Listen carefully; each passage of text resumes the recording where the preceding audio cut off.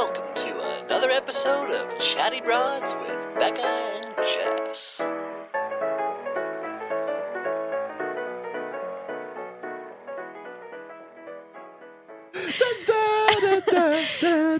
Hey, broads. What it is. Today, Jess has been replaced. Actually, No, she hasn't. This is Jess.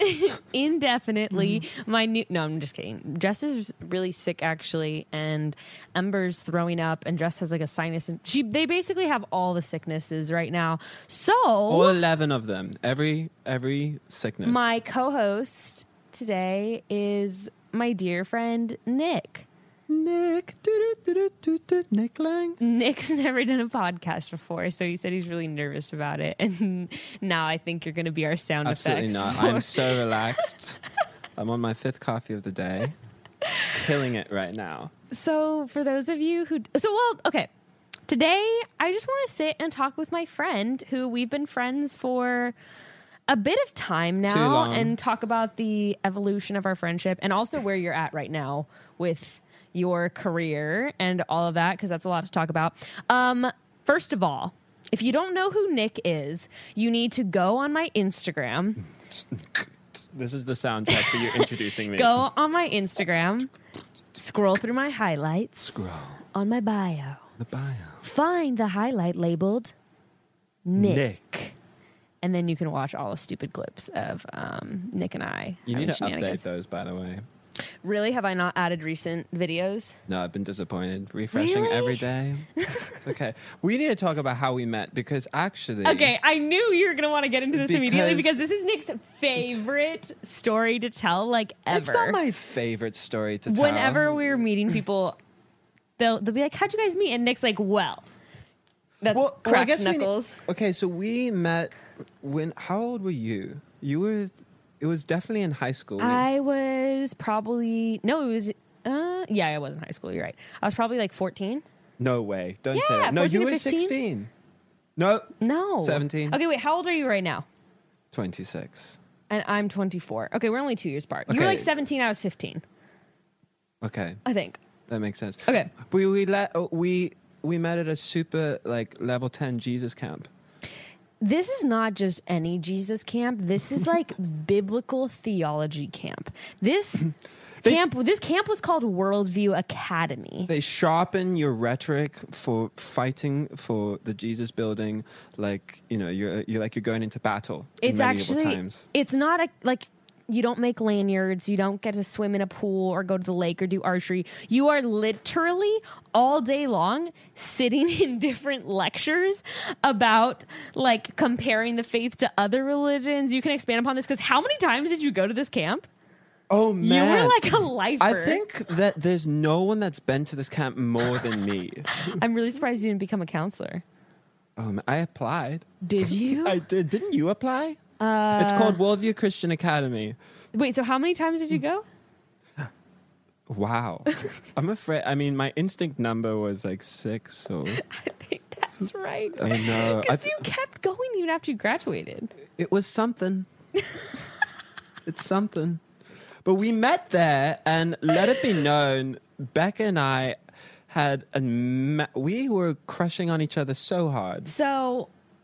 Don't you dare take that back Wasn't now. it like at the end of camp when we met? You're like, no, Nick, it was No. over I you. was going to say, was it at the end of the camp or was it like... Well, no, it was a full-on thing where your little sister... To be honest, I think I've like blocked it out of my memory. I'm not even joking. I only remember like one detail, and it was like I was wearing a Tom Petty shirt or something, and you're like, cool shirt. And I literally complimented don't your remember shoes. like anything else. That is so Wasn't I wearing hurtful. like Keds? I don't remember. I just remember that was it. That was what I knew you were the one.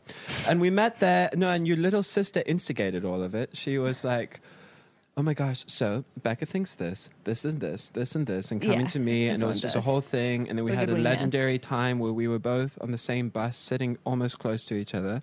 Not even in the same row, I don't think. Not in the same row, but it was enough for me to just know. Oh, by the way, where were we going on this bus? We were going to do big Jesus work in the... Downtown Sacramento. Yeah, to fight. So this is what we would actually do. They would send us into downtown Sacramento. Not that safe, by the way, to just like, hey, children. We were like in groups of 3 or 4. We were assigned Okay. to talk to adults. The point was we were literally basically cold calling people, but in person, and saying, what do you think happens after you die? Yeah. Which is just like, someone's just getting their coffee, picked up a linen shirt. I know. Can you imagine if someone like walked up to you at like 11 a.m. on a Wednesday? After numbing their existential crisis after a long week, in the office, and then just some little twerps come Some up to them, 16-year-olds. bubbling, excited to give them a pamphlet, and It was pretty interesting. And the crazy thing is that you were like really, really good at it, Nick. I was the best. Like Nick was converting people like left and and right. right. Literally.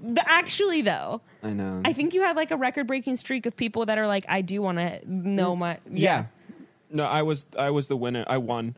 I won. I won Christianity. No, but then we Okay, so then after that, well, you lived in Nick lived in the Bay Area and I lived in Fresno, and so basically we just talked on the phone for like 3 months. Yeah, we texted. We had a beautiful, beautiful texting relationship. No, I don't even think I had a phone yet. No, we did. I didn't have a phone. I had to call you on the home phone. That is wrong because I remember the text you sent me saying that you liked me. Oh, Yeah, I remember. are you sure it wasn't over like instant messenger? No, I didn't have that. You convinced me to get a Facebook. I didn't have anything. I was like level 10 homeschooled with nothing, banned from everything. And then, it was just a beautiful long distance texting relationship. Yes. We went on one hangout to Six Flags, which is beautiful. And we hugged and we held hands. That was just everything I needed in my life. And then, I was just... No. Here's where it all went to shit. I know how it ended. Here's how it went to shit. I went to public school. Public school. I went to public school and thought I was hot shit like 3 months later. As you do now. And that was the beginning of the end. She hasn't changed, by the way. Am I really not? I mean, no, you're more like, yeah, I know I'm the shit, and the other time you just thought that you're the shit. But I don't get it. neither do I. What's the difference? I'm just saying words in a random order. So then like 3 months later, yeah. Then, Nick started calling. I started sending the calls to voicemail, that kind of thing. And I was just so... The slow burn. Oh, the slow burn. Oh, no, but it was a slow burn to you just pour gasoline on me and set me on fire. When I think you said... And honestly, I think you led the message with an honestly comment. You said honestly. No, this is after I called and we had like a long distance breakup. Yeah. I ended it properly. And Nick was like, quote, properly. I ended it. I called. I was honest and forthcoming. I was kind. But then Nick still wanted to be friends. And I was like, no, I don't even want to be friends with you. You So said, then- honestly, get out of my life. You on Facebook Messenger after I sent this long, like, what you don't do paragraph, just pouring my precious, heartbroken soul out to you. And then that was it. And I think we parted ways. Actually, yeah, that's kind of great. Okay, I'll pause here. And then we can continue how we reunited. Years later. Nick, tell me, how do you smell? Amazing. Well, you know what? I do too, because I have this scent confidence. Because What a segue. I'm doused to the gods with Prada candy perfume from my Scentbird subscription. So, if you don't know about this. What's Scentbird? I'm about to tell you. It's a luxury fragrance subscription service for perfumes and colognes, and they have more than 600 designer brands for you to choose a perfume or cologne from each month, and it's so easy. You just go online, choose the perfume or cologne you want to try, and they'll send you a 30-day supply in a sleek, easy to store in a purse or bag bottle. It's very small and compact. Purses, bags, and bottles are so easy to store. That's great, actually. Yeah, because they're actually tiny. They could slip in your pocket. I'm serious. They're cute. Okay, Like little choosing chapstick. a long-term scent to commit to is hard because designer perfume and cologne is really expensive. But with Scentbird, you can dabble and mix it up with the likes of, Tom Ford, Prada, Dolce & Gabbana. The bougie list is endless, and truly I found amazing new fragrances. And a few I think I'm going to go long-term with. And with an exclusive offer just for our listeners and you too, Nick, you can get 30% off your first month today. That's only $10 for your first fragrance, like designer fragrance. Okay, Like, that's you actually get really a $10 bottle of like Tom Ford cologne. No, that's actually really Right? good. Okay. So go to scentbird.com/chatty or use code chatty for 30% off your first month. Again, that's SCENT bird.com/chatty for you to try your first perfume or cologne for just $10. Sign Actually on and smell amazing. Wait, Yeah. what kind of smells do you go for? Are you, I like I mean, no surprise here, but I like more like earthy, Really? like patchouli kind of scents. patchouli? I really Is don't. that a word? Yeah, it's essential oil. Patchouli? You know what it smelled like if you smelled it. Kind of like a, but you know, in the vein of like Palo Santo and stuff like that. Oh no, I I mean, I can't wouldn't do have a that. perfume that smelled like it, but I also don't understand these like weed scented candles that everyone's What? doing. Yeah. Why wouldn't you just and smoke weed? tobacco? I don't get why it. why would you want to buy it? You can curse Why on the this fun? podcast. No, I don't. I don't curse. Why the fuck would someone want their house smelling like cigarette smoke? I don't know. Or is it like maybe fresh tobacco before you burn It's a it? tobacco. They also have weed. I don't want to. You open the windows to get the weed smell out, Right. and tobacco smell out.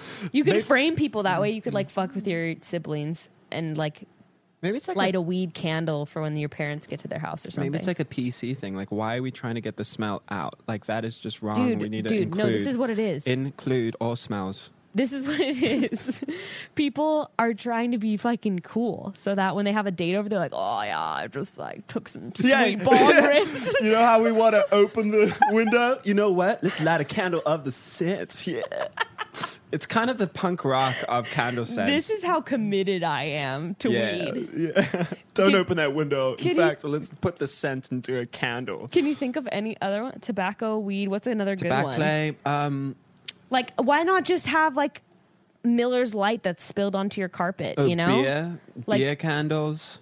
I'm sure that they've made that. That's awful. there's nothing worse than when somebody like spills a beer on your couch or something and like You know what smells the- like beer forever. I think the worst scent is old dried up ketchup. I hate this. Yeah, I hate the smell. Why? And In what context have you smelled that? well, you know what? I'm a messy person. Maybe This I is messed on me so once. true. Not true. It was just this one time in this one time in my life where I made a mess and I spilled ketchup on a carpet. Oh fuck! Like a lot of it. Actually, I just know the scent, but I don't think I probably have spilled ketchup on a carpet. Well, I don't Let's think make anyone's it- gonna buy that candle. No. Don't Anyway. make old ketchup candle. Have you smelled the ones that are like supposed to smell like cities or places? What? Like a Culver City candle. I'm not. That even is fucking not a with you. thing. That I is will a thing. Nope. Illegal. No, that's absolute rubbish. Like, imagine debating someone about that. Oh, it sounds like Culver City. Actually, have you even lived as Culver? This is so Santa Monica. Like, get out of here. Honestly, I'm getting Wes Adams. Yeah, I'm vibes, getting so Wes fuck Adams. Off. Yeah, this is a Robertson Avenue scent. Like, you noob. Like, get out of here with this Culver City nonsense. Okay, actually, I realized before we talk about how we reunited, why don't you give like a bio on yourself? Because people are probably like, is this dude British? Like, what's with the accent? Well, Is he gay? oh man, I probably shouldn't have laughed after that. I'm not. I'm straight. I'm straight. I'm a straight dude. I was born in South Africa, but I moved to America. What city in South Africa? Joburg, Johannesburg, and I have family in Cape Town, and my grandparents, RIP, used to farm nachis, which are little clementines, I believe the Americans call them. I know, it's really sweet. And I moved to America when I was 9. I was homeschooled up in Northern California, which is why I still think I have a bit of an accent. And I went to school in San Diego, and I studied classical piano and composition Nick and went music. to Point Loma. Shout out. Point Loma. You didn't graduate, did you? No, I left after 3 years to pursue music in Los Angeles. You know, pursuing my dreams. And What year was that when you moved to LA? that Remember? was whatever year 5 years ago from now is. No, it was before that. No, or maybe it's 6. Oh, no, you're right. 2014 or so? Whenever you move to a new city, you get so used to saying, oh yeah, I moved 3 years ago, moved 4 years ago. It's always weird true. when you add another tick to the jail cell. Yeah, and then I moved to LA, and I've been doing music here full time ever since. Unbelievably lucky and privileged to be doing music, and yeah, you know. Just had a single out. Yes, I just released a song. I did it. I released a song. Is it copyrighted? Am I able to play a clip of it on I'm not here? trying to advertise myself, but go listen to my song. At Nick Lang. No, we can. I don't know if it's copyright. Well, I'm going to play it. Play it. I think that's okay for a podcast. Yeah, whatever. I mean, I'm.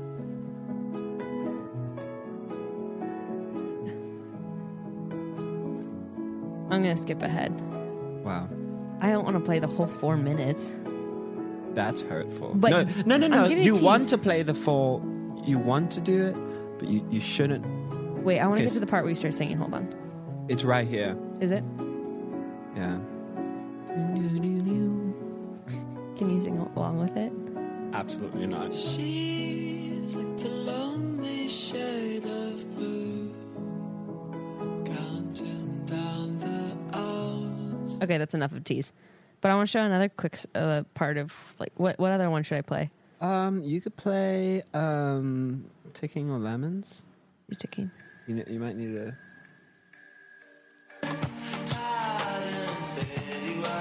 Yeah, now get to the chorus. I like that. Are you doing harmonizing live?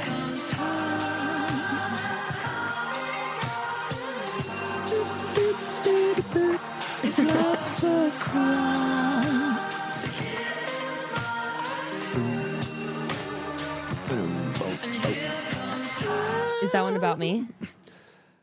No, but I actually have a song. Actually, was there one about you back in the day? I thought you were going to write one for Ruth. I have.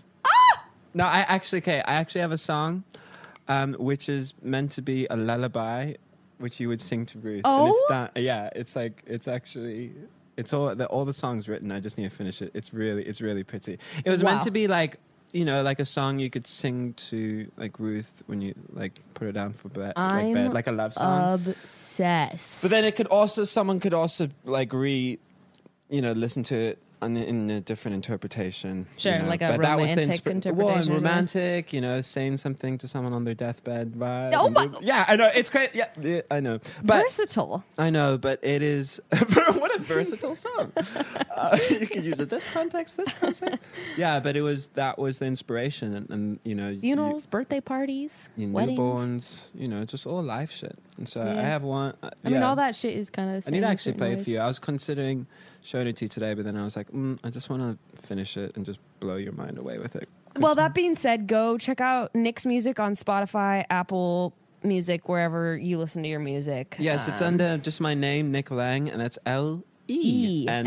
Because yeah. because a lot of people think it's an A, but it's actually an E.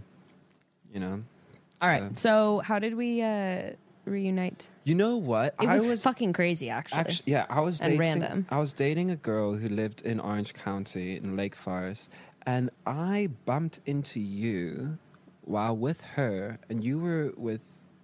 Yeah, I was with my boyfriend at the time. Yeah. Which was kind of crazy. So I was going to UCI, and this is probably like 2013, 2014, probably like 4 years later, maybe 3 or 4 Yeah. years later. And yeah, it was so funny. We were walking across the bridge to University Town Center. Yeah, that was and it. I was like, wait, hey. Yeah, I know. I remember seeing you. Like, Yeah, on the and bridge. we were like, oh, we should totally hang out. And then we actually did. We like all went to the beach together. Yeah.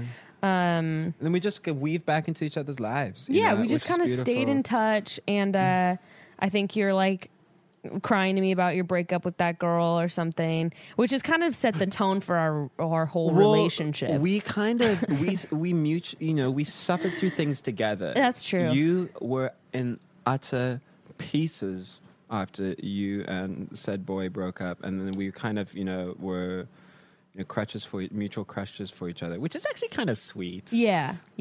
Go I think us. that's really pretty foundational for a friendship. Well- Actually, to go through the bad times together. Yeah, and what's so interesting is I've been kind of thinking, you never know who's in your orbit. Like you meet someone, and you're like, okay, that was cool, and then they disappear from your life. And then some people, I feel like, Which is interesting because sometimes those are people you think are going to be in your life forever. yeah, You know what I mean? Or sometimes it's someone that you don't even think twice about. Like a lot of people that I'm friends with. No, I mean the people that like leave. Like sometimes you Yeah. think they're going to be in your life Oh, forever, yeah, and you just- then they're like out of orbit within a few months. And then then some people that you're just destined to. They're just in your orbit. They Who disappear, may be off the radar, yeah. come back in and just flow. And I know I'm friends with some people from college that I just now and that I see regularly in my life that I never would have guessed. And they're just kind of just in my orbit, and they just disappear, and I just know that I'll see them in one day. So weird. Yeah, and that's kind of what our friendship has turned into, which has been kind of fun. So you moved to LA in like I think 2014, and we'd keep up and Yeah, text. you would drive up and hang out with me. I did a couple times, which was drove really out- fun. Oh my gosh, we should share those photos. Remember we went to the Santa Monica and did one of those picture you put your head in? You know those things? They've never named these. The picture you put your There's a funny sketch on Netflix by this guy James Akes, and he went on a whole rant about the picture you put your head in. And he was like, no one's ever named these things. You know the thing which those little pictures The of like face hole Yeah, the things. face hole. What are those named? It's a picture you put your head in. I don't Have you ever know. put your head in a picture you put your head in? Yeah. Yeah, and so we did it. I And don't then- what? I don't remember that. Wait, so we have a photo of us, but I don't remember that. I have it. I have it somewhere. Well, it's actually pretty cool because that's I came to visit a couple times because I was heartbroken and like bored in Irvine. Can you blame me?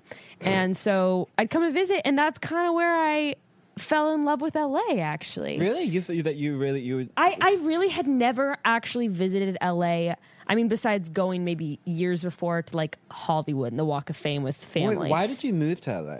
Well, let me get into that. So, which by the way, so many people say like, "Oh, I've been to LA, I hate it," and I'm like, "Yeah, because you're on fucking like Sunset Boulevard, like where it fucking sucks, like As I Walk tell- of Fame, like As I tell everyone, LA is not a first impression city. that's so true." There's pockets for everyone. You just have to It's- spend time. Yeah. I say the same thing. There is literally something for everyone in Yeah. every corner of LA. Yeah. There are suburbs, there are quiet little like cottages tucked away, and then there's like middle of the city high-rise apartments, 19th floor, or Yeah. there's like beachfront, and every small town different vibes. and every type of person in just different little pockets of LA. Yeah. And that's why I tell people it takes 2 years in LA to really find, your people and your pocket. Oh, because you usually have to go through some shit and some shitty people. Yeah, you It happens. Yeah, you put your trust in people that let you down. And it's Man, that's one of the biggest lessons you learn in LA. Well, okay, so I had never really been before, and then I started visiting. I was like, wait, this is really fun. And there's just like this vibe that I picked up on where I was like, I don't know why, but I want to live here eventually. I ended up moving back home for like 9 or 10 months. Back home to Fresno because I was just like losing myself in Irvine. Like I really was. I was just like slipping away. And then I was like, all right, I'm not about to lose myself now in Fresno. I got to get out of here again. And honestly, Nick, it's the craziest thing. I just started telling people a few months before, oh, I'm moving to LA in May. And I had no plans. I just started saying it to like hold myself accountable. And like, so I would find a job, and I started saving up from my nannying jobs in Fresno because I was living with my parents, and I worked 2 jobs, one at an Italian restaurant, DeChico's, and the other one nannying. And I just started saving up, and I just started telling people like, yep, I'm moving to LA in May, and found a nanny job. Like literally did a Skype interview, didn't even like meet them in person, and found an apartment, which is Where was also your first really one? hard. Lincoln Heights, remember? no. Yeah, it was in that apartment that was on the 2nd floor. Like we had some parties there. Nope. You don't remember my cat Georgie? Georgie. No. Georgie. Yeah. No, I don't remember a cat. It was when I was with Chris. I remember Chris. I remember you, Chris, if you're listening. Call me back. Just kidding. So yeah, so I just moved and just fucking did it. So Nick was like one of the only people I knew in LA. I was the only. Which was actually really helpful because Nick is the kind of person, and this is something I really admire about you, Do go on. where I'm listening. please don't stop. Okay. So Nick is the kind of person, or this is how I always knew you to be, where like if you met someone and you thought they were cool, you'd be like, what are you doing this week? Like, let's get coffee. And instead of it being an abstract thing where you'd like swap numbers and never text each other again, you'd be like, let's get coffee this week. Like, I don't have anything going on Thursday morning. And you'd like get numbers, and then you would like text them and be like, Thursday, 11, blue bottle. Like, what do you say? And you would just like go for it. Yeah, I was so in that. Yeah, it was just like, okay, you want to hang out? Okay, what about Tuesday? Yeah, like, Not well, Tuesday, but like, Wednesday. And then just do it. but this is the insane thing. In LA, that is like mind blowing. Someone Yeah. not only committing to plans, but actually following through is absurd. Are you still that way? No. Are you really not? No, I'm the opposite. People try to pursue me. No, I'm just kidding. I am still a little bit, but sometimes. But you have like your arsenal of people now. Yeah, I have my arsenal. What a great word for it. I Or have as my you would arsenal. I have my army that I've forged. Or as you would say, your collection. My collection of people. I've got this type of person and this type of person and this type of person and this type of Nick person. used to say this thing where like we'd be walking down the street and he'd see like an interesting person Oh, and like a tchotchke. Nick would be like, "Oh my god, he's so collectible." he's so collectible. Do you guys collect people? When you just like see someone that's just okay. I met this really collectible person on a plane. He had like light up. He was like an adult, not like an adult, like an adult, and he had like light up shoes and matching shoes, tracksuit, and just would look like a beacon of nerdness in the best adorable way. So collectible, it's just fun to collect people. Just interesting characters your along the way. Yeah. You get some super rare ones, which are super powerful. I don't know. I had a great collection. Level 10 speed. This is like, oh, dude, this person is fully prepared for battle. It's like Pokemon cards. Triple star. This is a triple star, man. Did you play Pokemon? Oh, yeah. Growing up, and then my parents threw my cards away. I like how you... Why? Because they were of Satan? Yeah. Wait, are you serious? I think so. It must have been some reason. Were like you allowed that. to watch Harry Potter? Absolutely not. Me neither. Yeah. Witchcraft? Yeah, but that's real magic. You got to understand, Becca. Harry Potter is real. That is powerful, demonic shit. Powerful, demonic shit. Yeah. A lot of people don't realize that, but Harry Potter is actually... Hogwarts is real. And they're recruiting people that fully believe in it, so... That's black magic. It's black magic. Human sacrifice? Did they sacrifice humans in Harry Potter? But that's what was going on behind the scenes. At least that's what my parents believed. How else did they do the magic without How else were sacrificing real people? How else were they so powerful? It is the work of, imagine, yeah. Okay, no hate though, because... Okay, Harry Potter is amazing. I was so frustrated when I finally watched the movies. I know, Yes, I didn't read the books. Sorry, I read the first 3 and I got bored, but that's because I was 22. What does that mean? Doesn't that mean you would be interested at 22? Are you saying that? No, I just meant like I got bored because like it's geared towards 11-year-olds. You're gonna have some angry fans. But that's like nostalgic. Like people reread them like in their 20s because like they loved it as a kid. Like for me as a 20-something-year-old for the first time, like everyone was on the bandwagon 15 years before and I'm like trying to catch up, Like everything in life, Except you're way ahead with the kid. I am way ahead. You had a kid way before it was cool. Well, in LA, That's true. like 24 is a fucking normal ass age everywhere else. Oh, that is so true. Yeah. Oh, man. In LA, people have their first kid at like 47. Yeah. I mean, that's a gross exaggeration, is but a not really. I had a nanny. Literally a gross exaggeration. No, my nanny family, they had their first kid she was 40. Yeah. I mean, so people just do it differently around here. Well, Nick and I bonded a lot, obviously, over our Christian upbringings, which is something that always kind of brings me closer to people. That's what Jess and I bonded a lot over, too. It's crazy how it's almost like a culture that, it's like when you meet someone from the same country as you, like, when I Yes, see a South in a African, foreign I'm country. like, oh my gosh, my family, like, how are you? Even if we just meet in the street, there's something about like growing up in the church that someone just, who has done it as well. You just Especially get it. like homeschooled and all that You shit. just get You're it. like, it's like when you join hands and you're like,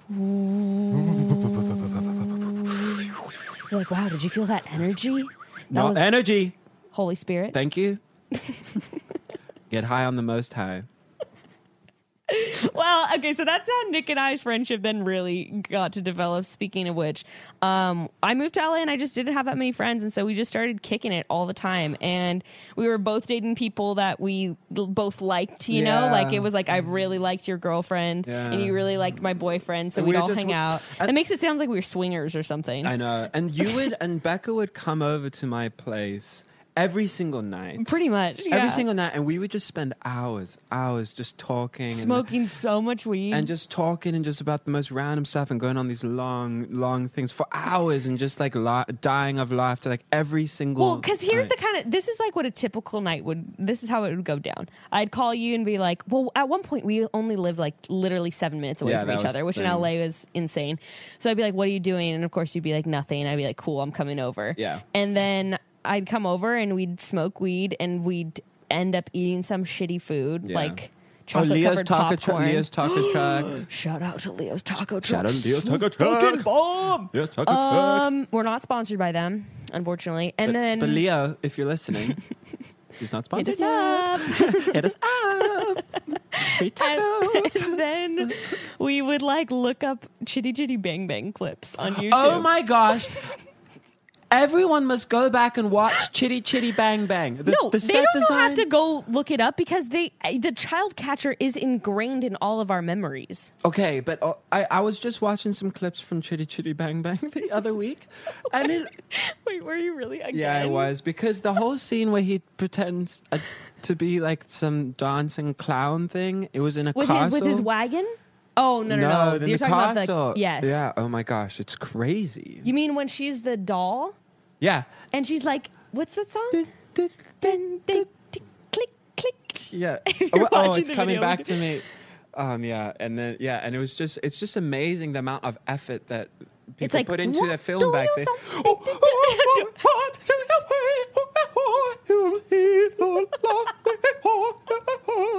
Yeah, but it's amazing just like the effort and the talent back then, because nowadays it's just CGI.com and they do everything. But But they had to create this flying, floating car it's that would actually amazing. function Well, like like on land and sea. And in Mary Poppins, they constructed that city.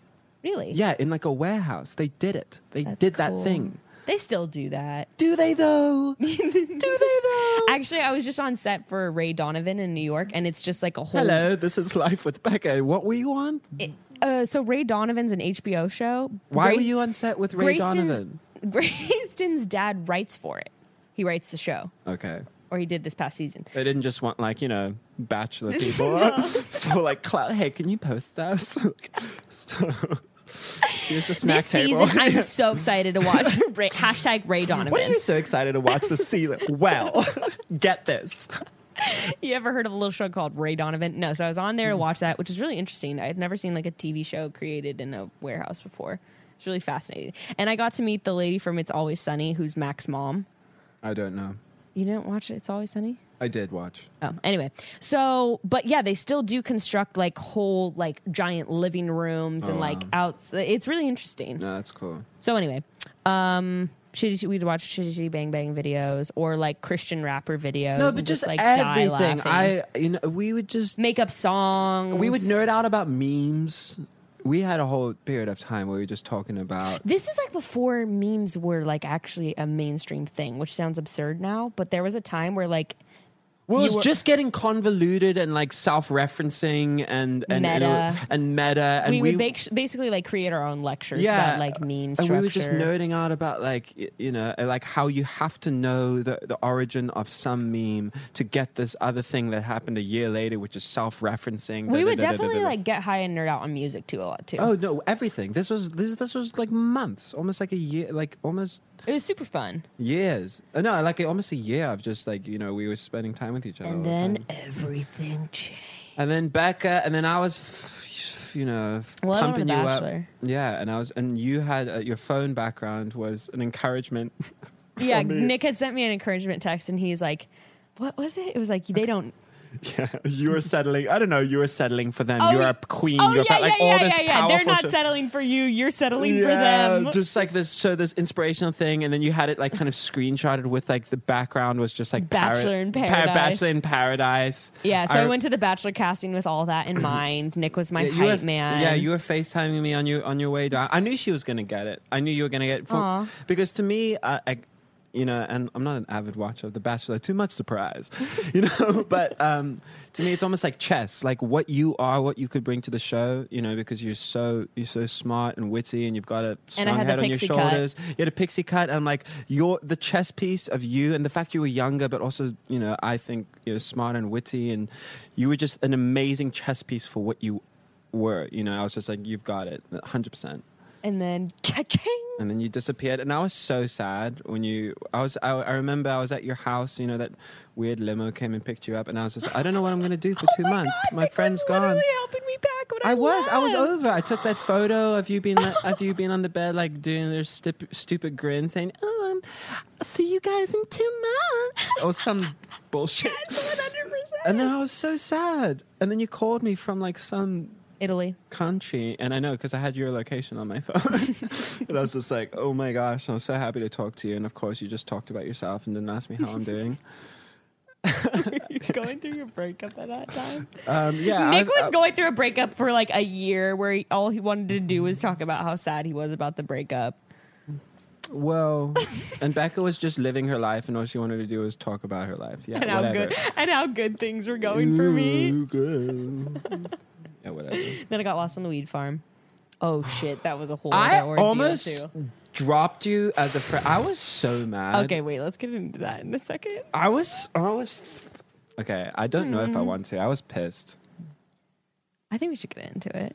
Well, the thing is, Stop. Okay, Save what's it. so? Save it. We're gonna do an ad real quick. An Hey. ad or two. Do it. This is a good. Now people are on edge though. They're like, I am too content. Okay, go. Okay, Nick, you're a composer and musician, but you're not a surgeon, correct? I'm a surgeon. I got. Fuck. There goes the lead in. I do surgery on the beats. Okay. Sorry about that. Maybe a rhythm doctor, but not like. Did you just say rhythm doctor? Did you? But not like performing oral surgery or taking my blood type of the. That's not what you do. Okay. This is Anyway, so bad. what you do is important and beautiful for the world. But I think we can agree that those people who work in around the medical community deserve our love and respect. And if anything, at the very least, they should feel comfortable at work. For real though, these amazing people wear scrubs. They should make them feel good. Well, that's possible because of figs. Wait, You get to wear a comfortable uniform to work every day. Why shouldn't nurses and doctors? That's actually true. Also, I saw some ads for figs on some billboards, and I really like their design. And They're pretty cool scrubs, right? Yeah. Anyway, Figs is an amazing company that makes scrubs stylish and functional for people who deserve it most. For years, medical professionals were forced to wear scratchy, ill-fitting scrubs. Forced. And they weren't designed with innovative technical properties to protect and hold life-saving tools.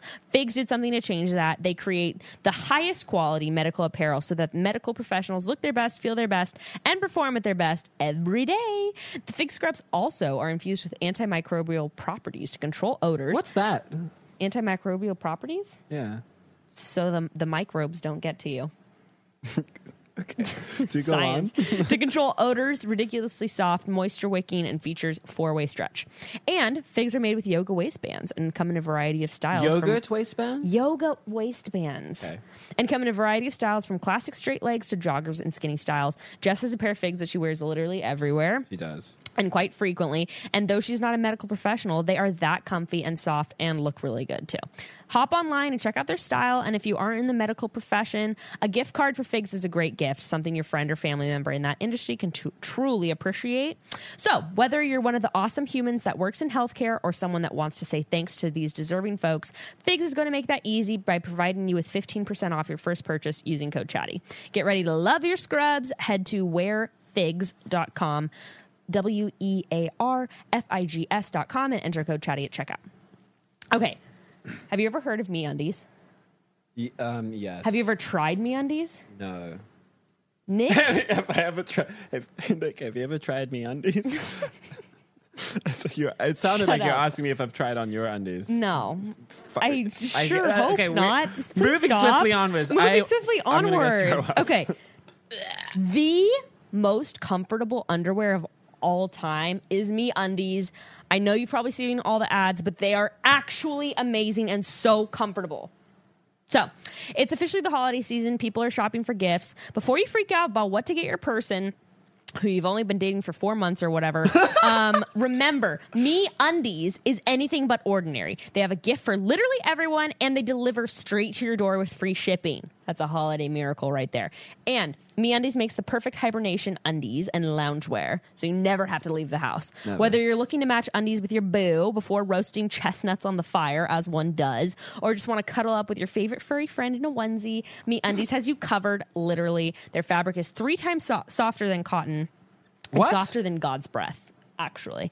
And they are offering size extra small to 4XL. Oh, and MeUndies knows it's getting cold out for some of you broads, which is why They've got even more cuddly products. They've got new robes. You can treat your feet in their soft new slippers, or the whole fam can match with their baby bodysuit. Oof. I need one for Ruth. Okay, MeUndies has a great offer for our listeners. For any first-time purchasers, you get 15% off and free shipping. And this is a no-brainer because great. They have a 100% satisfaction guarantee. Whoa, that's right? confidence right there. That's confidence. It's me going into a relationship. They are guaranteed you're going to be satisfied. I think that's the way to say it. Okay. Get your 15% off your first pair, free shipping, and a 100% satisfaction guarantee. Go to MeUndies.com/chatty. That's MeUndies.com/chatty. This is so interesting doing this with me and you because me and Jess are normally so structured, but, you know, we're creatives. We're artists. So... So this is freeform. No, this is all intentional. Baby. This is actually all scripted, you know. I had to memorize all these lines. We have what are they called? Prompters. Prompters? Yeah. Is that what they're called? No, we just have people giving, you know, but old school prompters, you know, with just people having pieces of paper flipping this one. Yeah, Evan's sitting here feeding us our lines like really fast. So I got back from The Bachelor, and honestly, a lot in our friendship changed after that. I don't think so. I'm just kidding. Just putting you on the spot. Like, wait, what do you mean? Wait, no, we're talking about this right now. Becca, what do you mean? I thought everything was the same. A lot shifted. I got into like a serious relationship and I know. And was dealing with all the show stuff, and I was traveling all the time. And then I got pregnant like 3 months later. Oh my gosh, I remember when you told me. I think you said like... And you were like, you've got to have an abortion.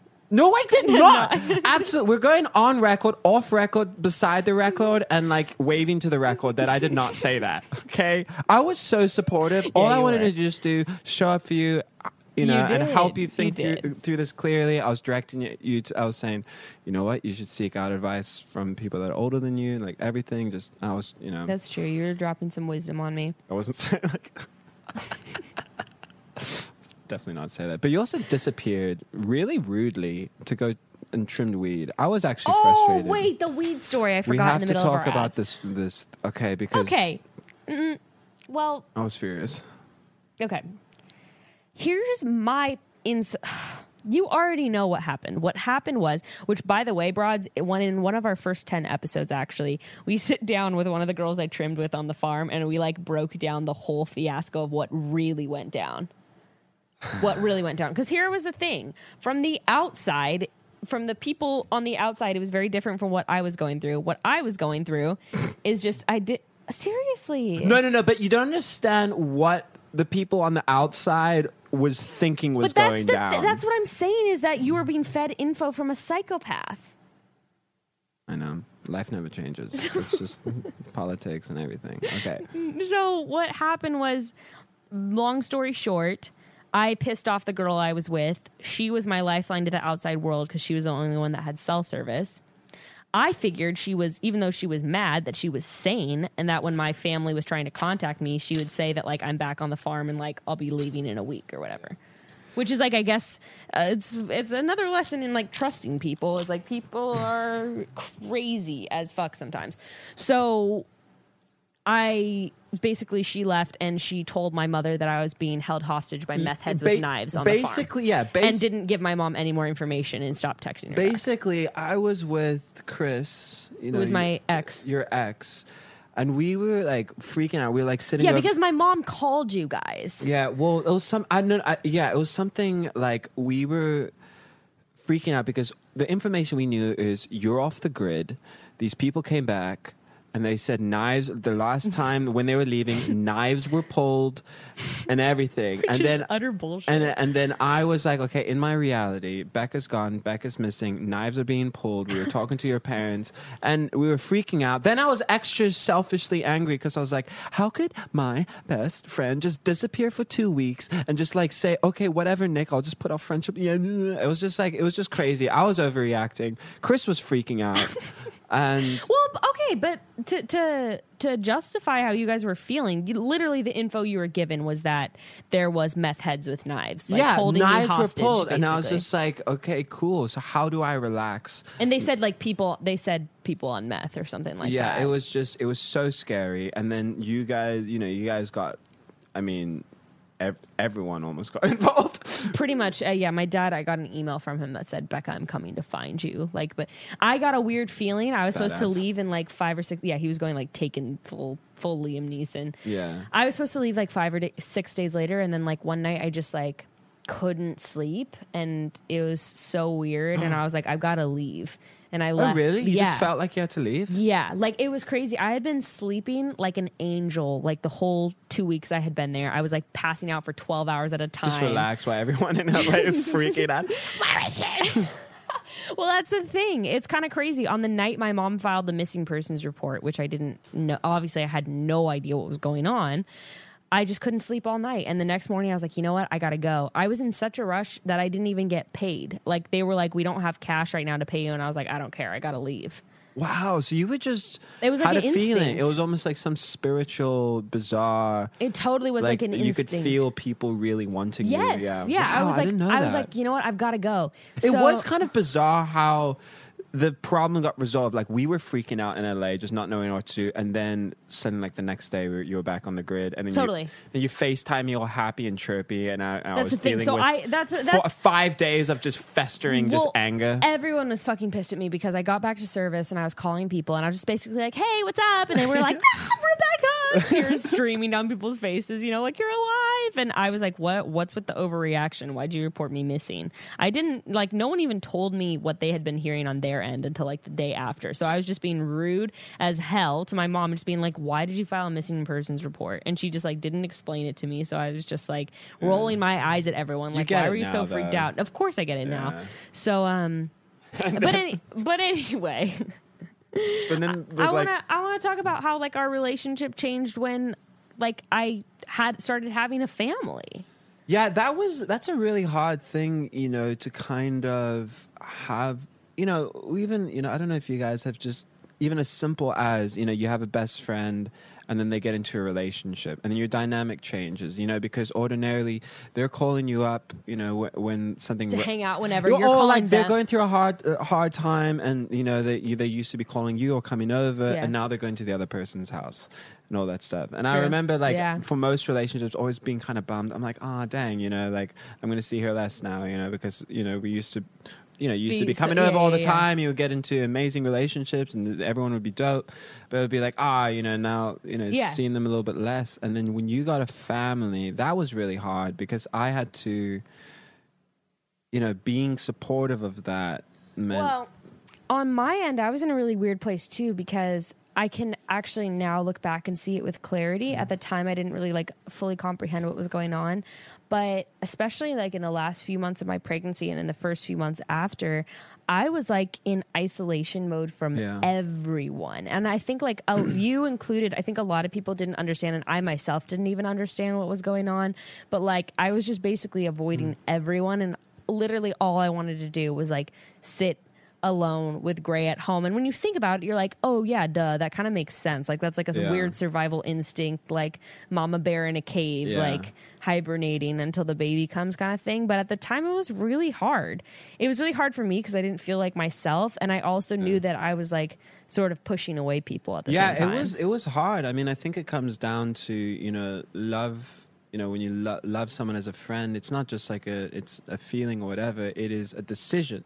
And my thing was just like I had to just, accept and support you disappearing because I knew you were going through this chapter. And even, you know, you having Ruth, you know, that's another person at the top of your totem pole of your friendships and love, and being like, you know what? Like this is a chapter, but you know, But you would give me some passive aggressive shit too. Oh, 100%. 100%. Because sometimes it can be a little bit, welcome to Planet Bekah. Do take a seat. Oh, shut up. Like it's not Planet Nick. No, it's Planet Bekah, and I arrive on a very big spaceship, which takes up most of the planet. But ultimately, you know, it's you're like, my spaceship actually has its own orbit. Yeah, I have an orbit. You know, I have a small staff of 300. I have my own area code when I land. But I mean, it was about me because I was fucking like pregnant and all this shit for the first time. I know you were, but The Bachelor was about you too, and I just wanted to be about me for once. Just kidding. Honestly, you being on The Bachelor was the craziest Because I don't. Can you talk about what that was like I as mean, a friend I on the don't outside? like. The thing is, I think you're The tops. you're sort of famous now, and I just think it's funny, and I don't really see you as that at all. So it's just, I was almost like, the first time I watched you on The Bachelor, I kind of like teared up because I was like seeing like one of my best friends like going out there and doing it. It's like you hopefully tearing up when you see me play a massive like 100%, arena fuck you tour. 100%. Like, oh, this is because- Nick doing his thing. Well, It was it's also that. it's different because it's something that you talk about. Like you've talked about your hopes and dreams and your aspirations for your career, but I also talked about my hopes and dreams of being on the fucking Bachelor. And it's like, you know, you have like a best friend, and they have their little personality quirks and all the little things that make up them, and then you see them shining out for the world on a TV show and them being themselves, and you're like, oh my gosh, there's like my Bekah, she's doing it. And it was weirdly emotional, and you were just You know what's weird is it was emotional for me too. When I actually first watched the teaser, I actually had like a little bit of an existential crisis and like a little bit of a lot of anxiety. really? Yeah, because I suddenly realized that this was not just like for me and my friends. Suddenly I realized that it was something that millions of people were going to see. And that was a scary moment. I mean, you go through that with, you know, even creating music and creating art, you know, you're just in your little cave, you're making your little thing, you're doing it for yourself, and you're making something, and then it's released, and it's just You're not putting yours yourself out anymore. there. Well, it's like, I think Daniel Day-Lewis, that, you know, probably one of the greatest actors of all time, and he's retiring. He retired now, and I think a lot of the reason he did was just the emotional trauma of almost like having a film and it being your film. You know, it's your Did your he project. talk about this? Yeah, he's talked about this where, you know, he becomes a character and it's just a project and it's yours. And then when it comes out, it's no longer yours, it's everyone's. And it's almost like a breakup or a death. You have to let it go. That's how I felt like when I was releasing this last, you know, song, Lonely Shade of Blue. It was, you know, it was a song that I sort of started working on almost 4 or 5 years ago. I had the little piano ditty at the thing. We worked on the production for like 2 years. It was such a journey working on it, and it just never really left my room or my car. And then suddenly it's just emerged and it's in the world and it's not yours anymore. And it's almost like a gift and you're letting something go, and it's bizarre. It's so weird.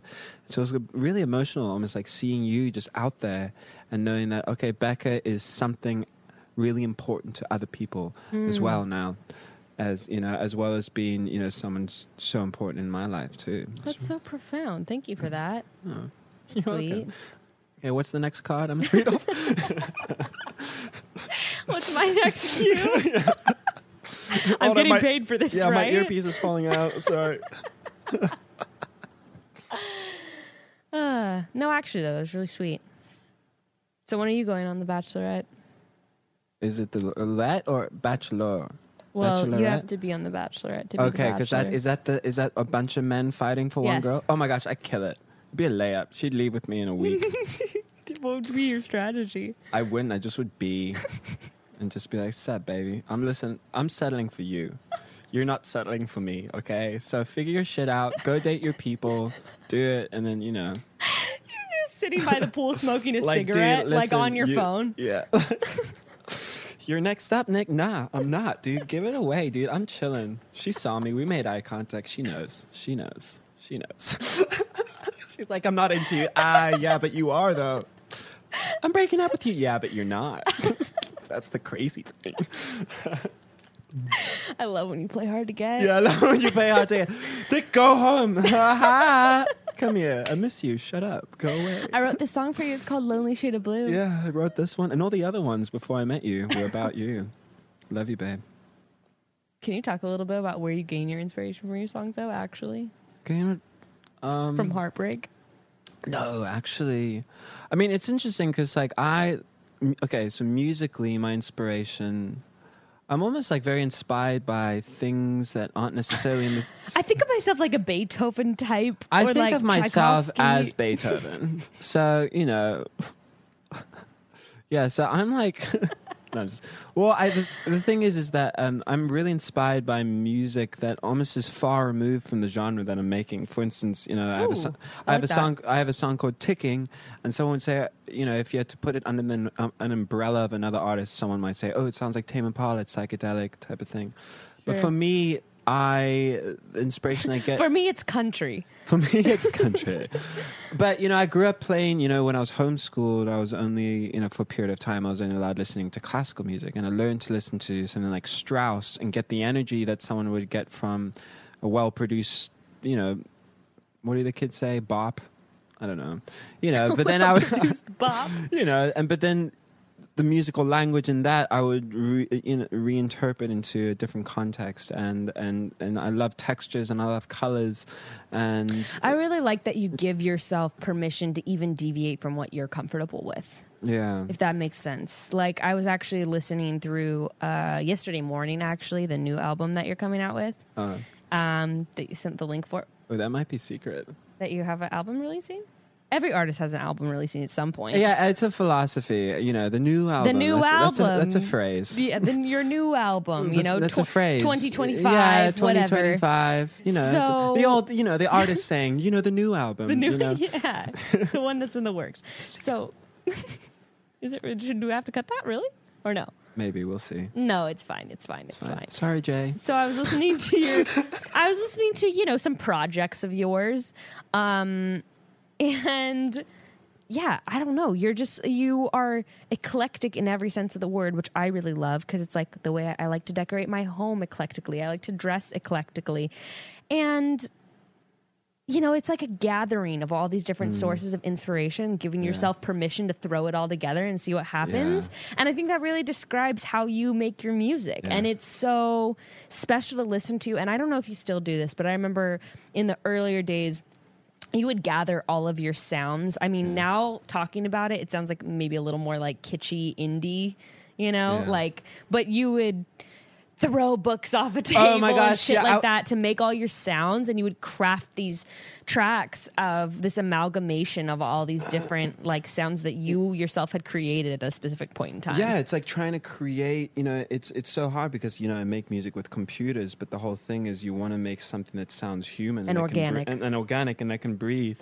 And, trying to create intentional mistakes, trying to make something sound wrong but right, and then ultimately making and trying to make something that you want to listen to, and something that you enjoy, and being selfish about that, and just making something that you personally believe in, and not factoring in, other people. I think that's something really hard in LA, is to maintain the childlike creativeness in you, because you get to LA, and then suddenly at the end of the day you're turning something in, you're doing this. And sometimes I for last year I was really, it was really hard for me, because I started associating music with anxiety, because I was putting a lot of pressure on myself every time I sat down to create. And for a while I thought that I lost it. I thought, I can't make music anymore. What's going on? How did I convince myself I had something to offer to this world with music? And I had to actually figure out practical things to get back into it. For instance, I was playing games like 1 hour of fun creativity a day, and I would just force myself to have fun, and then it would be the thing of I hate what I'm making, Nick. What? Then I have to remind myself, oh no, this is fun, this is cool, and then you find your that little voice, that little flame again, and then some magic happens. And how do you think that ties in I think it has practical application for people that aren't musicians necessarily. I think that each person, this is going to sound so cheesy, but I think every person has a bit of artist in them, and we have to keep 100%. that flame alive of having a passion for life, and not having this existential anxiety in general. I mean, I'm kind of turning this to something maybe a little deeper than it is, but I feel like what you went through and how you came out on the other side can really be applied to people who have are losing their zest and spark and joy for living. Yeah, I think everyone should create in some form. Sometimes for me, if I didn't want to work on music, or even if I did an exercise once where I didn't want to work on the song I was working on, so I decided to just paint and draw in the colors that I thought the song was, because I just didn't want to sit at a computer, because sometimes that's not that musical, just sitting by a computer and just doing something. I was just I want to get in the space of the song, but I need to just draw, just make something what I think it looks like. You need to break up your day. Yeah. And I think that can even apply for someone in a desk job. Go take a freaking walk outside for 5 minutes and take a deep breath of air and And the other thing, important, I can't remember whose quote it is, but inspiration is there. It just has to find you working. I think that an amazing thing to realize. Say that again? Inspiration is out there. It just has to find you working. What does that mean? So it's like sometimes you just, for instance, it's like, let's say you're the best in location scout in the whole world. You know, you find all the best locations and everything, and you know, your eye is immaculate, and you have to find a new location for a job. You can't wait for the place for God to just form it and you to feel just inspired and be like, I'm going to go get it. No, you got to be in your car, and you got to be out there, and you got to go around every turn, and it's not guaranteed that it's going to be there. You know, it's guaranteed that the song's going to be there or that the painting's going to be, but you have to be in your car going and just keeping on searching. And then an amazing thing to happen is when you're feeling really down and you're not liking what you're making, but you sit in the chair and you're there and you're showing up, and then something and magic happens, and then that is just an amazing lesson that can be applied to everything of just like pressing forward, keep going, keep showing up, and then inspiration finds you, creative, it'll show up. Yeah, actually, you just made me think of like at one point I was running a lot, and that there's like this thing the runners talk about, hitting the wall. And there's something really powerful about like the first time you hit the wall and you're like, can't go on any further, but then you keep going and you realize you can go like 2 more miles or however many more miles. And it's such a sick feeling. And I think it's the same sort of thing. And that like feeling stays with you. Yeah. And it reminds you that like, oh, if I just keep pressing onward, like I'm going to have that like breakthrough. Oh, it's insane. And then it's so parallel to everything, in life. That was something that's why I recommend people to play the piano and stick with it their whole lives, because those lessons that you learn with piano are so parallel to life. Like, oh, I'm bored with what I'm playing. I can only do the same things. I suck. And then you stick with it, and then it opens, new doors open, something clicks, and then you just keep going. And then it's like everything. It's like everything in life. Starting a job, trying to build a fan base, doing everything. There's always a million reasons to give up. There's a million reasons to give up, and most people do, but it comes down to how badly you want it, and staying in the chair, hours in the chair, and just being there. I think you're really disciplined. Like, just yeah, thank you. I think you are. I really think you are. Like, you really do. I don't have the discipline right now to like stick with a project for months on end and like not totally lose myself in self-doubt and all that kind of thing. How do you handle feelings of self-doubt and anxiety and constantly questioning yourself? How do you deal with that? Every artist goes through this. I am plagued with ample self-doubt almost every day. I've been lucky enough to have like good mentors in my life that helped me get over some hurdles. But the thing is that... Are you still seeing a therapist too? I'm not seeing a therapist right now. I have some great people in my life that almost basically are therapists. Yeah. But I think an important thing to do is to not just only conceptually and philosophically have...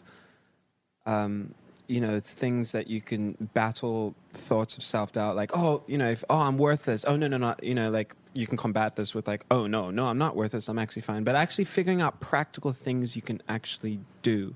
For instance, for me, like creating little games, like an hour of creativity a day, like keeping a journal and writing about all the struggles and noticing the ups and downs and just figuring out little... I'm trying to think, but like figuring out little games for yourself. To like create more feelings of self-worth, or like what's the point? Or I don't mean it like that, but it's like what's the what do you find is the result of doing that kind of thing? Is it just distraction? No. Wait, can you reiterate the question? Suddenly my brain just disappeared into a pool of self-doubt. No, just kidding. No, I didn't. I was just saying, how do you cope with that? How do you redirect yourself to keep going? A huge thing for me, I think last year I went through a really tough time where I was really depressed, and I was living in West Hollywood. And it was one of the worst years of my life. An insane year, by the way. Yeah, it absolutely was horrible. I was barely seeing you too. Well, that actually coincided with everything that I was going on with starting a family and all of that. At the same time, Nick was in a really strange place where his roommate ended up passing away, and it was all it was a very dramatic year for you. And then for both of us, really. Yeah, and then I remember I was talking to my friend Max, and I was telling him about this year, and he said something which really changed shit for me. He said, well, did you figure out your happy formula?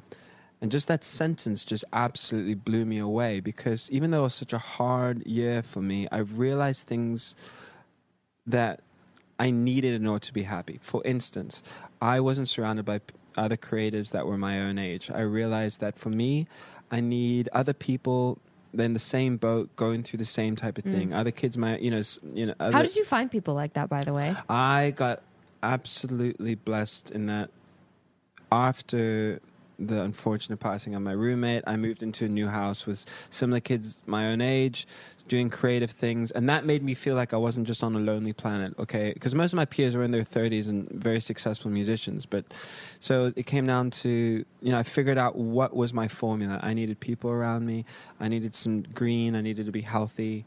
I needed to not work I was doing a thing where I would just be getting up really early, working till 2 a.m. and killing myself. And I was thinking that was the formula for success. That was the right but that wasn't thing to it. do. I had to balance it. I had to be around people. I had to have fun creativity. I had to be working on things that I'm excited about, as well as getting things done. And a big thing, and also I had to be finishing things and releasing them. And, I've learned all these little things about myself. And then I think that's just an interesting thing when you're going through a hard time, starting to notice, okay, what is working? What isn't working? What are some things I've noticed about myself? For instance, one thing was, if I smoke weed at night and I cancel plans on going out, I wake up the next day hating myself. And so now, even if I smoke weed at night and someone invites me out, I just know I have this Bible of, no, Nick, you realize this about yourself. You have to go out, else you're gonna be disappointed in yourself. And so I started just, making little lists about things. That's I've what I mean noticed about discipline, myself. though. Even little things about that with people where you push yourself, I think, out of your comfort zone. Yeah.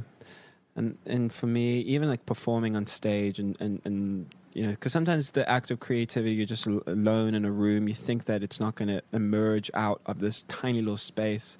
And then I started doing these open mic nights at this place called Gardena in LA. Speaking of which, do you have any shows coming up? I don't have any shows coming up. I'm working on a new live show for a really exciting tour, which might be happening early next year. You can follow Nick at Nick Lang on Instagram. Is it _Lang? Nick_LENG. Just so you can keep up to date with all that stuff if you're interested. But I'm trying you found your happy formula. Yeah, well, but I'm trying to think more on that question because it's a really important question, and I feel like I have more fuel for the answer. But what about something we've been talking about lately is breakups and getting over breakups. We've been delving it into a lot. Nick, you are one of those people that when you go through a breakup, you go through it fucking hard. Oh man, for me. And seeing if you have any advice for people because it took me almost 1.5 years to 2 years to get over my last relationship, which is to fully get over it. Yes, not to not have the residue of emotion. And there was just a big thing for me. I like that residue of emotion. The big thing for me is that when you break up, don't have contact. I said the same thing in the advice. I was block them, do whatever the fuck you have to do. But the thing is that was so good for me and my ex when we broke up is that we didn't contact each other out of love for the other person's growth. For instance, let's say you love someone. Because you love them, you didn't contact them, is what you're saying. Let's say you break up with someone that you dearly love, and it's because the other person needs to grow and move forward and all that stuff. And so you have a week of not talking. Yeah. You have a week of 2 weeks of not talking, and then you want to reach out. But the thing is, they could be on a journey, killing it right now, and turning over a new leaf. If you text them, it's going to set them back. It's going to, so that is just, allowing love to be the fuel for creating separation. Not I don't want to talk to them, fuck them, whatever, Ugh, I love that advice. You have to do that. And also that kind of shifts things into a good And energy. respect yourself too. And respect yourself. yourself enough to create that distance Yeah. that you need to heal. And such an amazing, especially if you're going through your first real tough breakup, the amazing thing is that when you're in the depth of the depth and you believe that there's no way out of this, you do get through it and you emerge out of it. And that is the biggest lesson, because that is so many patterns of life. You lose a loved one, you think that there's no end to this deep, dark emotion, and you get through it. And knowing that pattern is just so beautiful. You're and breaking it's so through past the wall. Yeah, and it's so parallel to being creative. Like, I'm not feeling creative right now. Okay, that was it. Last year was my time for creative because I was really killing it. I'll never be creative again. And just being patient with yourself and being at peace about the emotion and knowing that it will pass. And that everyone's time period is different. Yeah, too. everyone's time period is different, but loving yourself enough to give yourself the separation, because that's the healthiest thing you can go through. It's like the yin yang symbol. It's like, do you want the light with a little bit of dark, with dark with a little bit of light? You want to filter it through love for yourself and love for the other person and forgiveness, as opposed to just trying to control them, trying to freak out, being afraid of losing them. So you want to get a little contact to make sure Tightening the grip. So you might make sure you still have them and all that stuff. It's Yeah. I think that's excellent advice. It's so true too, that like making sure you have one little line still connected in case. Yeah. And also remembering that like if they're the one that I don't know. No regrets, Yeah, but also, and being kind to yourself, allowing yourself to, casually date other people, just to teach yourself, yes, there are other people out there, there is. And you might not be able to replace, like, You can't. No, you can't replace anyone. You can never in your replace life. anyone, but you can still find someone you love equally or more. In a different way. For different ways and different reasons. And more celebrate the relationship. Say that it is a damn privilege to have my heart broken by you. And it's amazing. And I have such a privilege to have my heart just torn apart by you. I adore you. I love you. I wouldn't want anyone else to break my heart. Yeah. Oh, that's sad. Yeah. And, that's some sad shit. And celebrating them and celebrating. And the other thing is sometimes, you have a beautiful relationship with someone and it's just amazing, and you break up and it's a year or two goes late, a year or two later, and you're reconnecting again and you're trying to force something to work. And sometimes it's just nice to let that beautiful relationship be what it was. It was a beautiful relationship. It was a beautiful breakup. Let it exist in that, instead of just trying to force something, relying on the fuel of nostalgia to propel a new relationship. Here. And it's just like, sometimes you just got to let something go out of celebration and love, not out of resentment and regret, Damn, okay. I stop it. Snaps, that was good. Dropping some wisdom. You're going to have people in your DMs being like, can you help me through my breakup, please? You should start charging. I'm like, yeah, come over. Just kidding. Can you help me through it, baby? Yeah, baby. For sure. Here's my address. I'll help you. Ew. No, that was so gross. That's not me. It's not you, It's Nick. not me. That's not who I am. That's not who I am. Okay, I'm going to get some questions from our listeners for us to answer. I would love that. You're going to play Dr. Phil right now. Okay. Wait, but I might not be able to answer it, so you'll have to... It's okay. I haven't listened to all of these yet, so this will be a fun surprise Dr. for both Phil, of us. what are you? You're Dr... I'm Ellen DeGeneres. Oh, come on, I'm just dude. totally kidding. Okay, thank you. That was like really self-aggrandizing and Because obnoxious. you're very happy on camera, and then you're an asshole. And Is that what she's known for? there was actually a funny meme the other day where it's like, when you move to LA, you hear just the things you hear is just one thing, and then also like how difficult it is to work with Ellen DeGeneres. It's like a meme. So It's funny. just like, yeah. But No, I don't know. You're Dr. Sorry, Phil. Ellen, I adore you. You're Dr. Can I be on your show, please? No, you have to be like 11 and play on YouTube. I hope she will give me a piano. I will be. You promised to buy me a piano when you went on The Bachelor. You did. You promised to buy me a piano. It is on record. Wait. Hey, fuck. broads, you need to actually... Okay, everyone comment. buy Nick a piano. Wait, you did. You promised me. And then you had a baby or some shit, so I never brought it up. But I decided that now's the day. Wait, I did. You did. No, you did. I wouldn't have forgot that shit. I got it tattooed on my chest and everything. I'm going to get you a shitty, like one of those harpsichord things from the thrift store. You would get me a harpsichord from the thrift store? You know those shitty organs they have a ton of at the thrift store? I'm just kidding. That's so hurtful. I'm just kidding. We'll talk about this later, honey. Okay, just We'll talk about it on the car ride home. car ride home. Save it for the car ride home. Okay, here's the first question. Who's this from? We're about to hear. Hi, Broads. My name is Julia. I just had a question for you guys regarding age gaps in relationships. Me and my boyfriend have been together for about a year and a half. Wait, I'm sorry. I have to pause this because I feel like she's hiding this voice memo from someone. She's like whispering. I don't know. I was kind of enjoying this ASMR type of situation. I'm going to continue. Now, and he is my absolute best friend. Wait, I'm sorry. I missed that part. About a year and a half They've been now. dating a year and a half. And he is my absolute best friend. We have a very healthy relationship. But the only thing that kind of sticks out like a sore thumb in our relationship is the fact that he is 12 years older than me.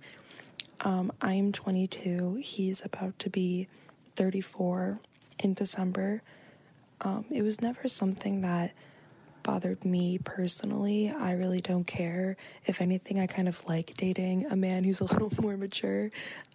But sometimes I just get nervous what other people think about it, which I know I shouldn't, but I get nervous people are saying snarky things behind my back, or just even what they're thinking in their head. And I've gotten some weird comments from like relatives and stuff. But I was just wondering what you guys think I should do about that. Like, how do you block all these things out when I'm very happy in my relationship? I want to block it out. Or do you actually think this is something that is a red flag and will be detrimental down the line for us? I would love to hear what you guys think about it. Thank you so much. That is a very great question and a very relevant question living in LA. You know what, this is kind of different given we've been talking about LA so much, but it really is a different context in different cities. Because like in LA, a 22-year-old dating a 34-year-old is like so normal. So fucking normal. I was on The Bachelor I was 22 dating a 36-year-old. But yeah, people get really snarky about it. I don't really know why. But like in LA, I was dating guys who were 34, 35. Like it's... Well, the thing is, I normal. think that some people freak out about it because... Why do you think Well, people because freak out? you are in different... It comes down... I think... And I'm not laying down my opinion, but sometimes you're in different spaces at different points in your life. That's for what instance, people assume, sure. Well, if you're, for instance, if you're 22... Fresh out of college yeah, or and whatever. your brain is at a certain place, you're wanting this, there's... And then, someone who's 32... they are in a much different space. What do you think? But not necessarily, I'm really curious, because here's the thing. I think that people too often project how they were at that age, especially people who are like older. Like I think a 22-year-old probably isn't going to look at her and be like, ew, you're dating a 34-year-old? No. But like someone in the 30s might be like, wow, like he's dating a 22-year-old, or like, oh, she thinks she can date. I mean, I think people project... Yeah, I think people project what they were like at that age. And like I heard that a lot. I mean, it's The Bachelor, so it's not a real relationship. Yours is a real relationship. But I still think it applies. Where people that was a are whole like, theme. It was just like... People were always saying like, well, when I was 22, there was no way I was ready to settle down or this and that. And it's like, well, that's irrelevant because I'm not fucking you, Karen. And like... Karen. But that's kind of... I think my advice is you've got to put yourself in the mindset of like, these people, quite frankly, these people don't know us. They don't know anything about our relationship. It's not their relationship. It's your relationship. And what matters is that you both are happy, and honestly, joke's on them if they're going to sit there and judge you when you have a healthy, thriving relationship where you're both on the same level of maturity and the same time in life. And I don't think there's anything wrong with a 34-year-old and a 22-year-old like meeting in the middle at this. Sometimes it just works. And I think just an important thing is just to have very adult conversations about it. Like seeing what they want out of the relationship. Like, are you Well, I don't think she's not having any problems with him at all. She's more like, how do I deal with other people's opinions? Oh, yeah. So like they're solid. They've been dating a year and a half. They love each other. She's stoked on it, but like worried about what other people may be thinking or saying. Oh, that's so hard. It's so hard. I That's mean, so people say hard. just try to like push out what other thoughts. Yeah, but it's so hard. I mean, everyone, like even me, that's a fear of mine. Like people talking shit about me behind my back. You know what I Sure. mean? And just knowing that relatives are talking. Oh, that's so hard. I'm so sorry to you that you have to go through that. That's really, that's really bothersome. I just think always reframing back to like, where are you at, and like, why do you love this relationship? And honestly, people can suck it. People are always going to have something to say. It doesn't matter who That you're is dating. true. People are, yeah, and it's your relationship. It's not theirs, and But also, I think that learning to the character you're going to form by being okay with them talking shit or having a bad opinion is really going to shape you in a beautiful way. And that sometimes that happens with. Like you having a child and just knowing that, oh my gosh, people are going to talk shit. No, but this is my life. This is my thing. It's not theirs, and I'm doing my thing, and I have to put it aside. Grounding. I am content in like where I'm at. Yeah. And other people are projecting their discontent onto my life. Yeah, and you've had a million people, talking, saying X, Y, and Z about you, but you Sure. had to always, for you, it was metaphorically turning off your phone and just being yourself and being okay with your life and your decisions and owning it. And I think ground yourself in what you have Yeah. and like why you love where Yeah. you're at. And, because I think that throughout life, especially if you're doing something different, whether it's creatively or dating this person or that, being okay with people, Disliking it, talking disagreeing. shit, and that little bit of growth. That's It's something true. I admire about you is you don't give a shit a lot of the times. You just do your shit, and it's amazing. And I wish I had a little bit more of that in my life, because that's something that I, those fears of like, what are people going to think of me is something that I've really had to try, and I'm still actively trying to get over. It's I really definitely hard. give a shit, but I don't know. It is a skill. You slowly learn more and more to tune it out and be like, well, I like the way I am and I like my relationship, and that's what matters. And that's what matters. But also, I think it's also good to consider feedback, just to listen to people and say, okay, I'm considering your feedback. I'm listening to it. I'm giving it thought. I can, I have an answer for it in my head, it's okay. But at the end of the day, when the doors are shut, it's your life. This is your relationship. It's your baby. It's your thing that you're growing. And, as long as it's a healthy relationship and communication is adult and you guys are on the same page, then, good on you. Yeah, enjoy life. Thanks, Dr. Phil. Okay, well, we have to stop real quick and talk about something that I'm very passionate about. I'm talking about attitude. Attitude? Yeah, you know what that is? Attitude? No, attitude with an E. Attitude. All right, well, if you want to get the best sleep of your life, you've got to try Attitude Sheets. It's a sheet company. Oh, cool. They're feathery soft, made with organic clean bamboo, which is extremely breathable, and it regulates your temperature when you sleep. It's 95 degrees in November right now in LA. Hi, hello. Wait, So it regulates your temperature in your sleep? it does. Oh. So you aren't shivering. You're also not drenched in sweat when you wake up. And they are also antimicrobial. There's that word again. Microbial. Customers have claimed that their skin's appearance improved after switching to Attitude Sheets. You can read the reviews and see for yourself. And they're also better for the environment because organic clean bamboo recycles 98% of the water it uses. So it's the most sustainable bedding available. And cotton uses a ton of pesticides and wastes water, and it's harmful on the environment. So you're going to want to try Attitude Sheets instead. And if you don't like them, it's impossible, but these amazing sheets have a 30-day risk-free trial. If you're not fully satisfied, you can return your sheets for a full refund. They even cover the shipping on the returns. Attitude is bedding for the educated, conscious consumer. Attitude Sheets. They're soft as silk, breathable as linen, but at the price of cotton. Yes, that's right. You or that special someone you buy them for are going to love them, and right now our listeners will get 20% off their sheet set and free shipping. Just text CHAT, not chatty, chat to 64,000. The only way to get 20% off your set of Attitude Sheets and free shipping is to text chat to 64,000. Text CHAT to 64000. Zero. 3 zeros. Okay. Next question, Dr. Phil. Question. Okay. The film. Okay. Hi, Hi, Becca. Hi, Jess. First off, I want to say that I love you guys. Thank you. My name is Morgan, and my question is, have you guys ever had to deal with long-distance relationships? And if so, what is your advice? I've been with my boyfriend for 2 years, and he's in the Army, and he just got deployed. This is the first deployment for both of us. He'll be gone for about a year. We've had to deal with long distance before, but never this long and this far away. He'll be overseas. So I just wondered if you guys had any advice. Again, I love you guys, and thank you so much. Thank you so much. And also, this is the perfect question for Nick to be here for. No, I don't know if it is, but you lead the charge. I haven't really been in a long distance relationship. I've been in a long distance relationship, but it was really difficult for me. I think it is for all people. I think that's why Yeah.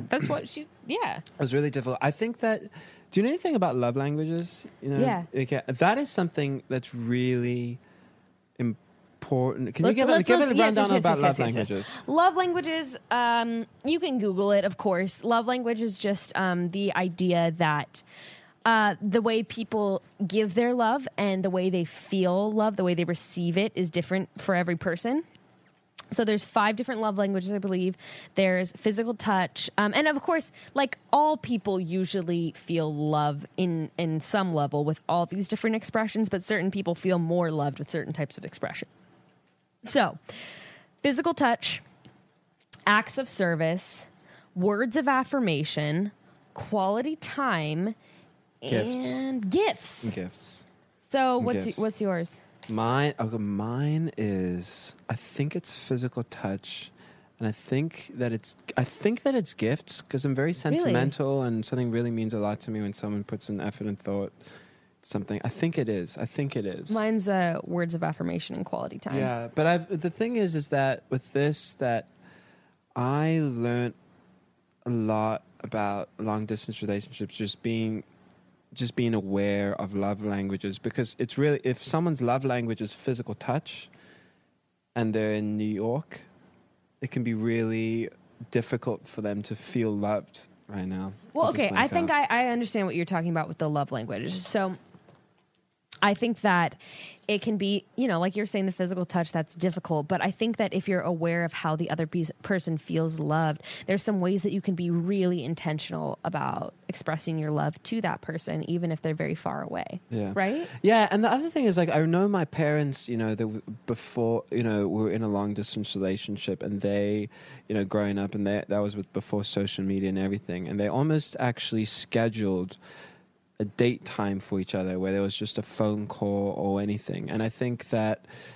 is so important, to set aside intentional time for the person so that they can feel loved. And not time when you're distracted. Yeah, and doing just like, this else. is our time. This is this is what we have.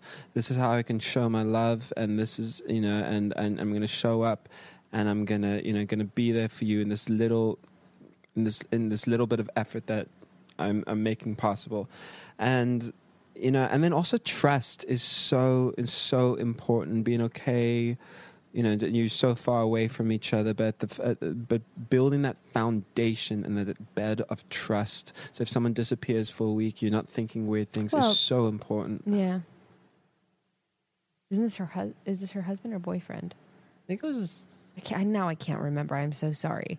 But it's like a serious relationship. It's a serious so it's not like he's relationship. well, it's different because he is deployed. So That's so hard. But you're not alone. So many people have done that.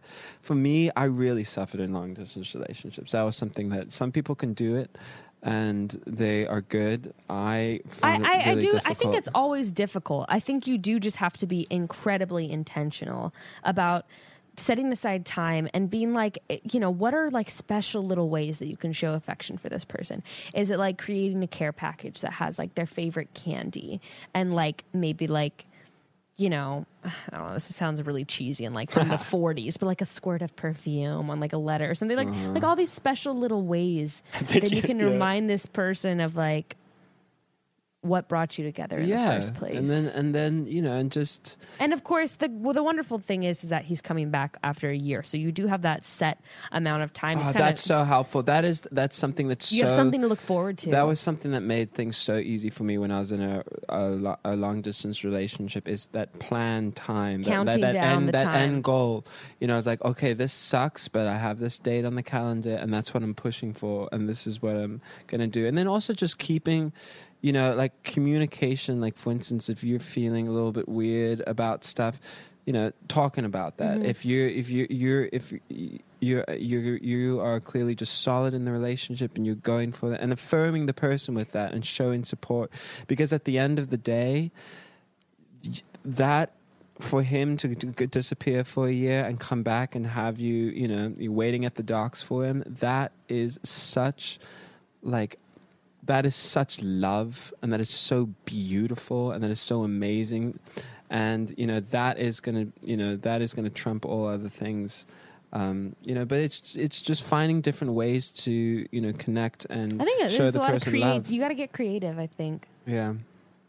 Well, good luck with that. I'm so sorry you're going through that. I know it's so hard because you love someone so much, and all you want to do is just hold them and just then watch a movie, just do normal things together. Oh man, go grocery shopping. But you got this. Communication, affirmation, figuring out what his love language is really helpful. For instance, if and being clear on that, and then being really intentional in that, because sometimes you could be really verbally affirming of them, but all they want to do is just sit with you on Skype and say nothing. So being aware of other people's, what they look for to make them feel loved and special, just to keep it alive, and then giving a little bit of effort in that specific area, even if it's not your natural thing, can be so helpful. It's tough if it's like physical touch or quality time, but there's multiple ways to be creative now with technology to make someone feel. Have you ever heard of the 30 questions to fall in love or something like that? What There's is that? this thing someone created, and it was 30 questions that will make you fall in love with it. I mean, that part's kind of bullshit, but it's these 30 questions that start out really simple, and then they build up to really serious questions at the end. But that could even be kind of fun where you incorporate. Wait, what do you know anything more about that? I'll look it up. I've never actually done it, which is kind of interesting, but I'm going to look up some of the questions right now, because it could be kind of fun to have a list of questions that you could just do one every time you guys talk to each other. Because sometimes if you're far away from each other, it can just be so what have you been up to? Even if you've been with this person for years, I think sometimes that can happen where you're just and then you're on the FaceTime just talking about memories. You're like, oh, remember when? Oh, I miss, Right. Okay, I'm looking it up right now. Okay, the 36 questions that lead to love is what it's called. What? Isn't that interesting? Okay, here's the set one. It starts like this. Given the choice of anyone in the world, who would you want as a dinner guest? All the way to what? Go to Before number 5. making a telephone call, do you ever rehearse what you're going to say? It's questions like this. That's a great question, actually. That's insane. And then it goes all the way up to this. This is one of the last questions. Complete this sentence. I wish I had someone with whom I could share blank. A bath.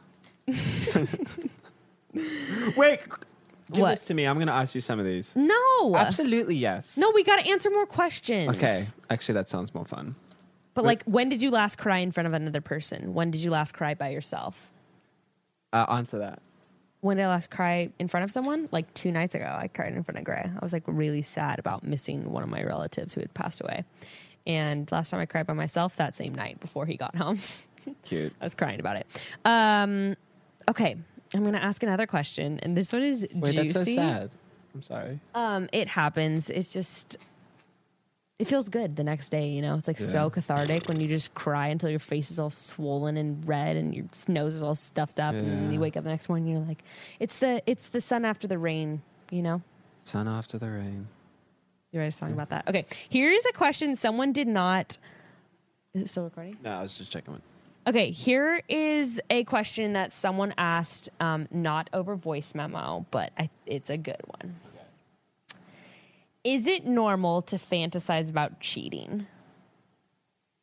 Is it normal? I think yes. I think yes, too. It's normal. I feel like some people are really going to strongly disagree with this, though. Okay, here's the thing, is that I think And I think people are also going to roll their eyes because they'll be like, neither of you have been married for 15 years. We've been married. the thing is that like it's normal to me, as in we are sexually charged, like human beings, and the temptations are always normal. Like you could be in a healthy relationship, and then some We're like animals. Yeah, and then you just see some like insane being, and it's just, you know, naturally your brain I in want order to have sex with yeah, them. because your brain is wired that way to keep the species going, and then you're just like, you do that, and then you're a human and you're just alone with your thoughts and you just fantasize, and I think that is a normal temptation, as in it happens to everyone. Okay, but this is Whether this it's is, right or wrong, that's the debate. I think it's normal, and I don't think it's wrong. You don't think it's wrong? I think it depends. Okay, but here's the thing. There's like other layers, because like seeing someone on an airplane and being like, I would join the Mile High Club with them is very different, I think, than like having a coworker and like having like a friendship with a coworker and constantly thinking about cheating on your partner with them. Have you heard of this concept called micro cheating? No, but I'm sure I know what you're talking Yeah, about. where It's it's something like- that my mom would call like emotional cheating. Yeah, or where like you're you have a boyfriend, but then you're still keeping up just, you know, normal G-rated conversations with someone, and just like that, like micro cheating. Oh You know, shit! I I've think definitely done that. I know. I think, yeah. Yeah, it's like that thing No where comment. I think it's like that thing where you're like, I wouldn't really want my significant other to see me do this, but like I'm not really cheating. You know what I mean? Like it's like a text where you're like, I maybe like I'd prefer they not see that. It's not like you're like saying something extremely like, do you know what I mean?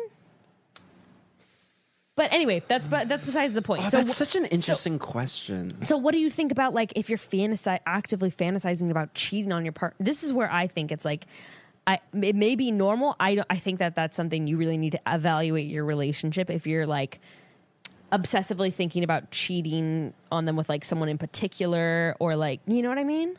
Do you hear me? But sometimes, like for some people, they're cursed with the fact that like The grass is that greener. is a fantasy. To cheat and to be mischievous, and that is something. Oh, okay. I know. I have. You know. I've met people that like they opened up and they really struggled. Like they're in healthy relationships, but they have to put up boundaries Because it feels fun and exciting. Yeah, because they don't trust themselves, because going out at a certain place and the chase and the being mischievous is something which sexually turns them on. They're aware of it. They think they know it's wrong, but they can't control this Desire for these it. firing Sure. pistons of desire that just occur, and Well, okay, this is like kind of a Christian principle, but I feel like it's like depends on how. I think you got to like keep corralling yourself back in. You know what I mean? Yeah. Like you got to take your. This is actually a quote from the Bible, but you got to take your thoughts captive. well, is cheating wrong? Yes. Yes. So where do we draw the line? So is there Sure. another thing, like, can you fantasize about murder and it'd be okay? That's Oh, okay. then fantasize okay, you about- bring up a good logical Like, point.